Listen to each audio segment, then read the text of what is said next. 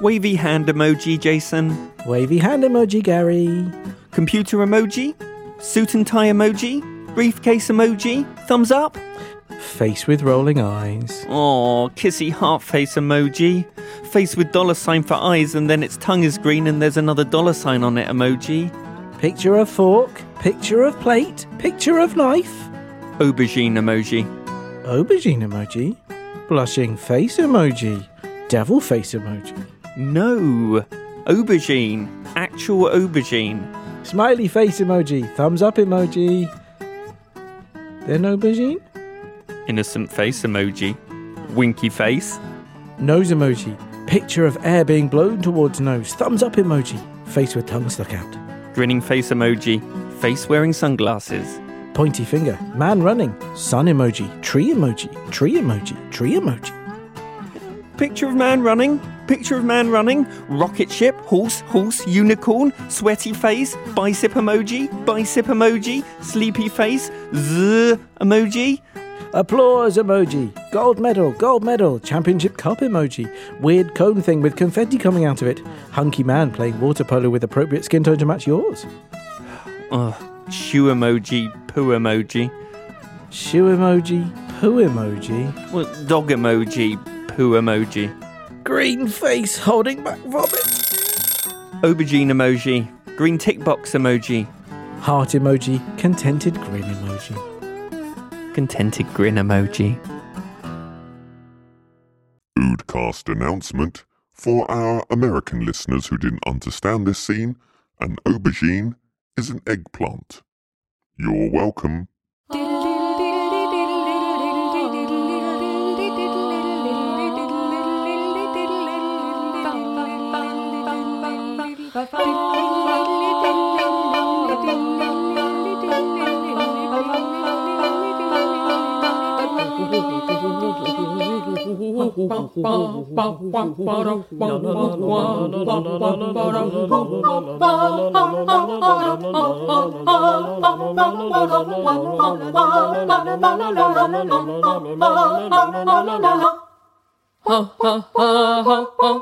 Hello everyone and welcome to the Oodcast, the Ood One Out. I'm your host, Christopher Sigma, or Mead.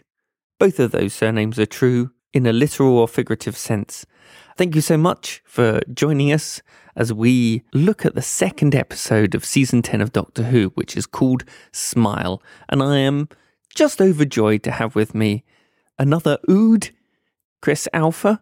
Yeah, another Chris Ood. Another Chris Ood, yes. This is just the Chris show. We should call it the Chris One Out. The Chris 2 out? Chris? No, with it. Oh, the Chris 2 squared. in. Yeah, that's better. Yeah, we'll go with that. Okay, cool. We're sort of, the idea is eventually, I think even maybe next week, we're going to have a guest on that isn't one of the original hosts. But what we're doing is we're doing this slowly. We're letting you get used to the idea that there might be other people on the show. But not this week. This week, we just have the old crew. No. Bad luck, everyone. We're still sticking around somewhere. People have been very nice. I know, it's been great. It's funny because we have really wanted to come back. and just finding places and ways to do it has been a balancing act. So it's nice that people are happy to hear us. I won't say see us. That doesn't work. We thought maybe we could get two in any one place at any one time. Yeah. Well, and so far, 2 for 2. Yeah, 2 for 2. 2 for squared. 2 for 2, yeah. So this week we are, as I said, having a look at the second episode, Smile. We are going to use our new format where we're going to say 3 things each that we thought were great about the episode and maybe one thing that we thought could use a little work. That's a bit of a distillation of the Oodcast style. Statistically, 3 good things to every 1 bad thing that we say. That does sound about right, yeah. One thing. Okay, well, I'll start basic then. The premise, the setting. It felt sort of really new and really old at the same time. It's sort of, I guess if you look at the things that came up in my mind as soon as I saw what was going on were obviously things like old stories like the Happiness Patrol. Yes. But basically any 60s or 70s Dalek story. Exploring an empty city and then finding out it's not quite as empty as you thought it was. But I love that because the point of it seemed to be more to create an architecture of a story to allow the characters to work in, rather than to make them go through a full gung-ho adventure. And I thought it was beautiful. I thought it was nicely paced, except for one bit. We'll come for that later.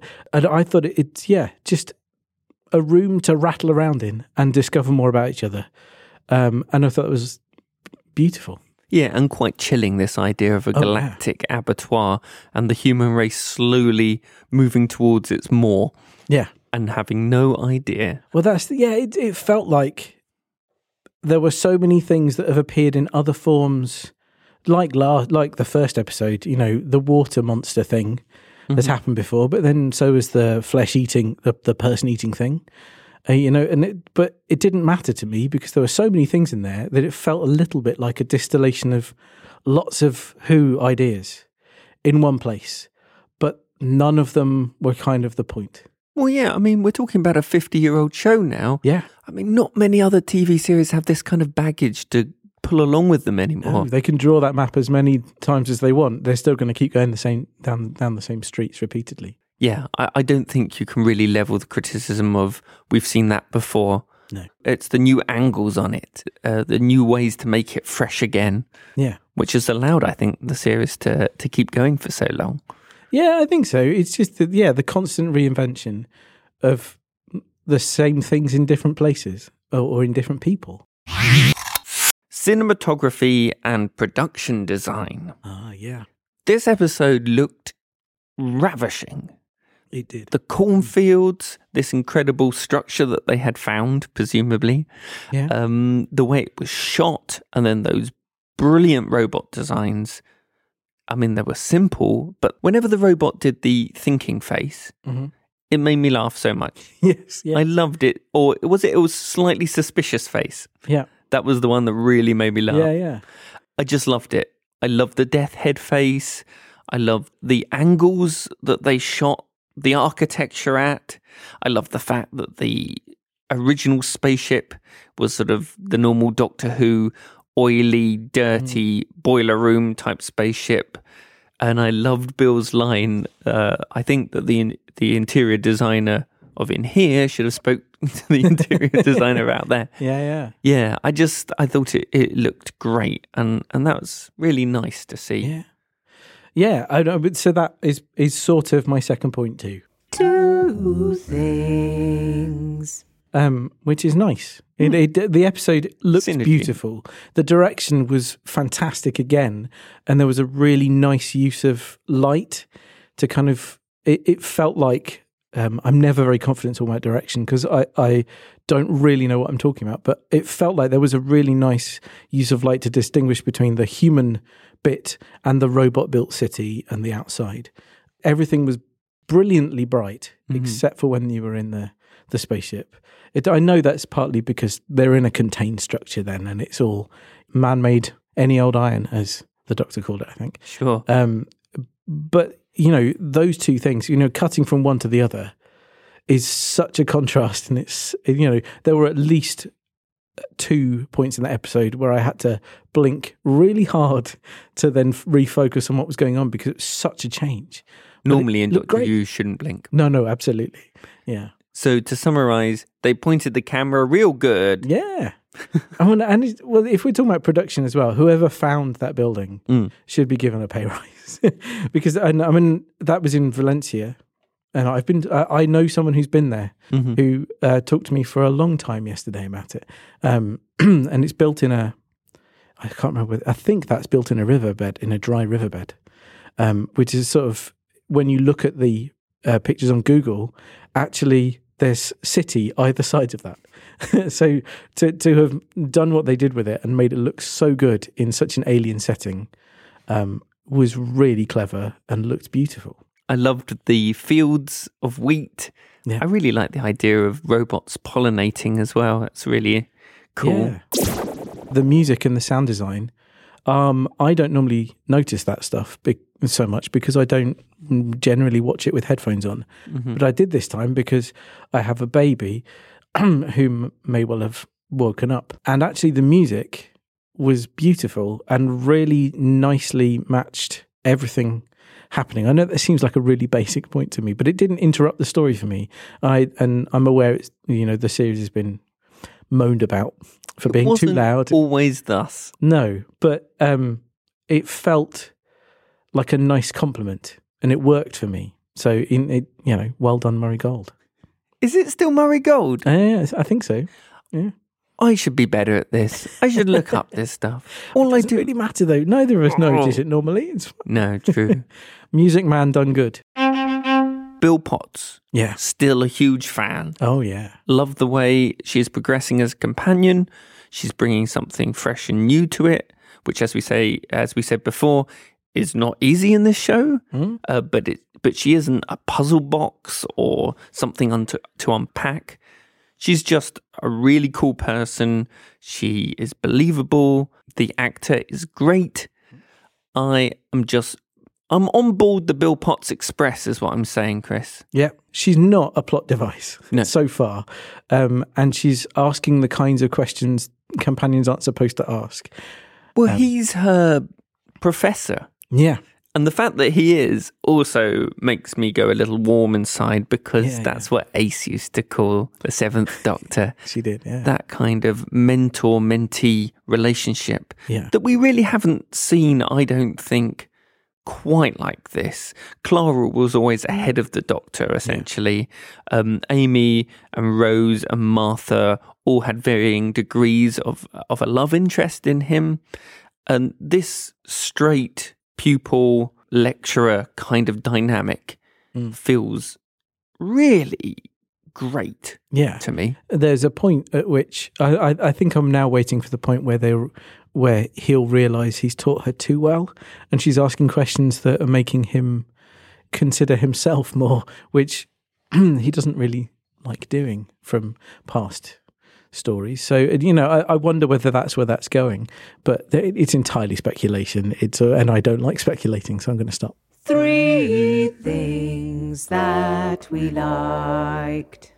The dialogue was just excellent. It's just, it's similar to your point in that actually it was mostly just the two of them, and it's them cementing their relationship. Because they're going into a place where actually she has no clue what's happening, and he makes it look like he does, but actually, he jumps to conclusions a couple of times and they're wrong. So, she's able to see him doing that and, okay. Those two gelling and just talking about themselves gelling in a way was just really, really watchable. They're two really good screen presences, obviously, and they have a really good chemistry. And the dialogue really served it in this episode, I think. Yeah, and we're still at the point where we're reminding viewers or showing new viewers stuff about the series. So we got the Two Hearts thing. If you started watching this series, what are the things we learnt this week that the first episode hadn't already sketched out? Also, we're starting to see introduced parts of the season arc, but not in a kind of awful, foregrounded kind of way. We now know that the Doctor has made an oath to stay on Earth. Yeah. Shades of the Third Doctor there. But they're just treated with a really light touch. There's just something about the season so far. Yeah. It's got its mojo back. Not that I ever didn't like it. But it seems so confident and vital this season. There are times when I sort of, I'm with you. I've always really enjoyed it, whatever. There are times when I can see it sort of become a bit too twisty-turny, and it feels a little bit like it's disappearing within itself. Creaking under its own internal pressures. Yeah, but this time it does feel free, and it feels, it feels like they've opened a window and there's a new air in that room. Or two windows, so there's a through draft. Yeah, wow. Oh, now you're blowing my mind. It does slam doors that though sometimes, guys. Don't do that too often. So it feels different and it feels great. We're just at a point now where Peter Capaldi can play the Doctor he wants to play. Yeah. And if you think about the 12th Doctor in the first 2 seasons, he sort of changed personality on the whims of the author. He could be dark and grumpy or quite fun and light, but there wasn't a progression there as much as perhaps before, and it was almost as if this regeneration took a lot longer to finish cooking, I think. So he was a bit grandfatherly in the first season. In the second one, he found his sort of inner punk rebel. Now he is just the Doctor, and he's such a fascinating guy. This incarnation is a fascinating one. He's got gravitas because he looks a bit older again. He's got that grandfatherly thing, but he is also one of the coolest men alive. Yeah. And you can hold those two things. He holds those two things in balance really well. So I think in his last season, I've got to say, Peter Capaldi is doing this incredible performance, but he's also being supported by the writing in doing that incredible performance. So I think both of those things are working pretty admirably at the moment. Yeah, I'm going to leave that untouched because I agree with you. Yeah. Well, unfortunately, we are now to the point where we have to say, something that we thought wasn't working as well. I should say at this point that I wasn't going to put this in, but Laura said to me, no, you've got to have some critical value into the episode, otherwise no one's going to listen to it. So here is your critical thought for the day.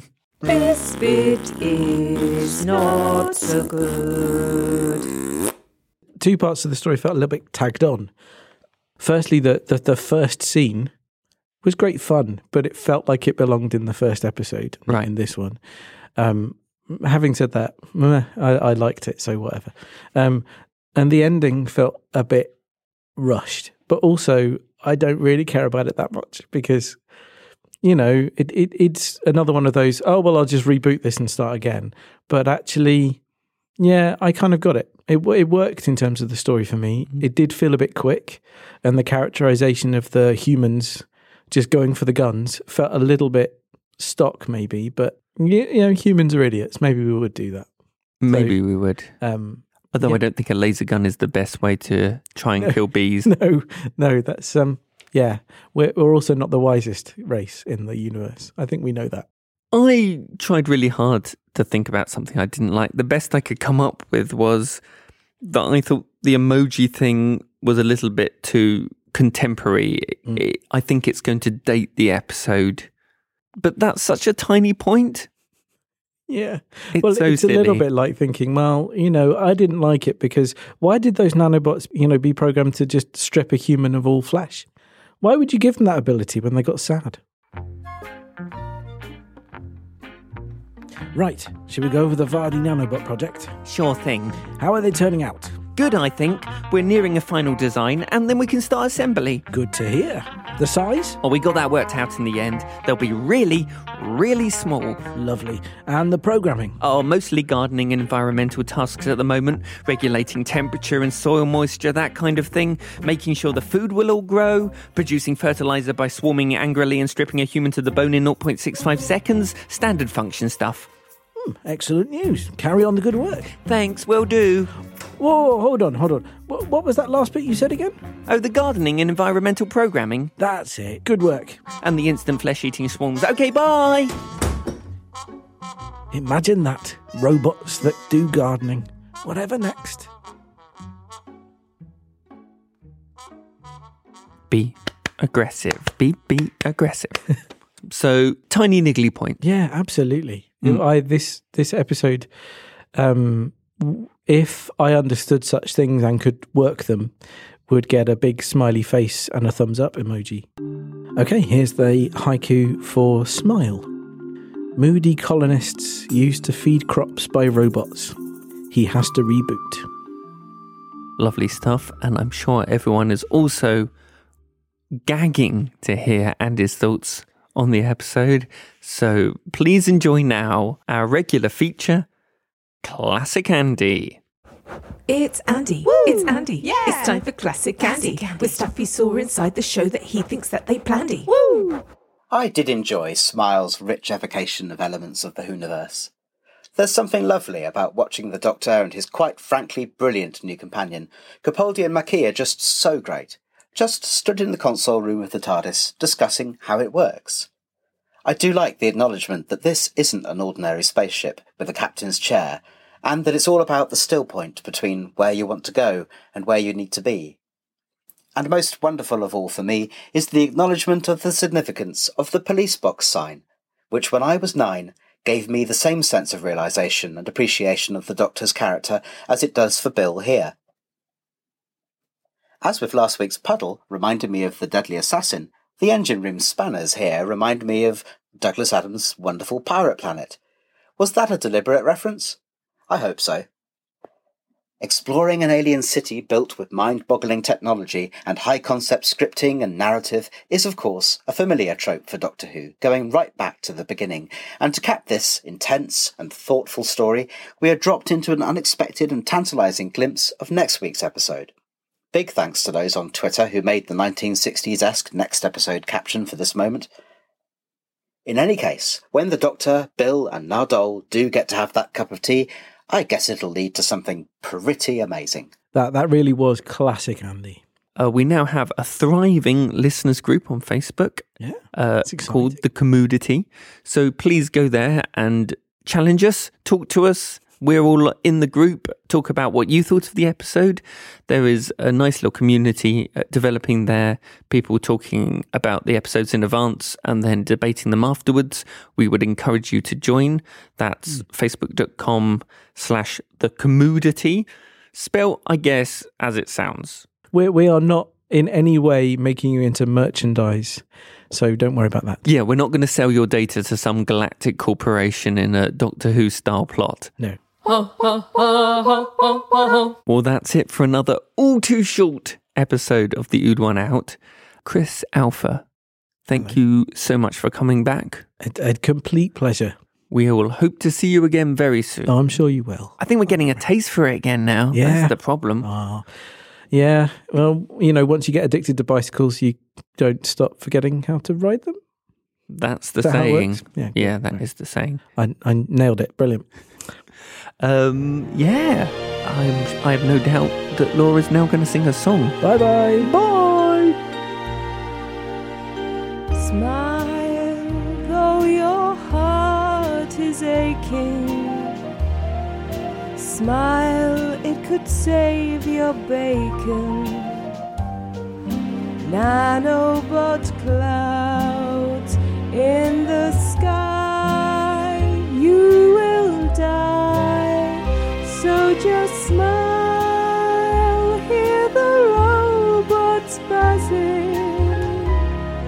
Smile, though they killed your cousin, also your grandma, and if you're blue, you too. Light up your face with gladness, hide every trace of sadness, show no mistrust, or you'll be human dust. That's the time you need happy eyes. Smile or your fertilizer. Life will continue for a while if you just smile.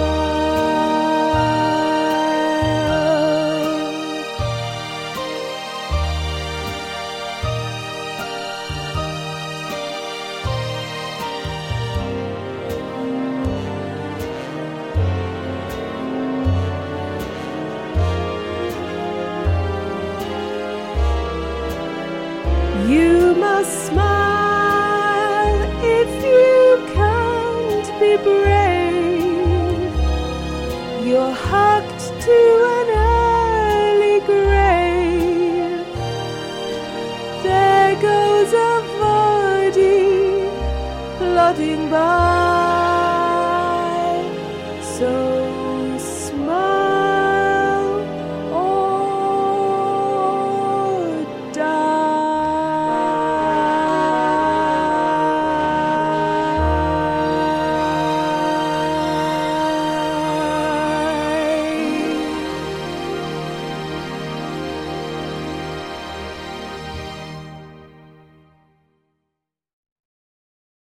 I actually think the best thing about that aubergine sketch is that I called it emojis, like Japanese.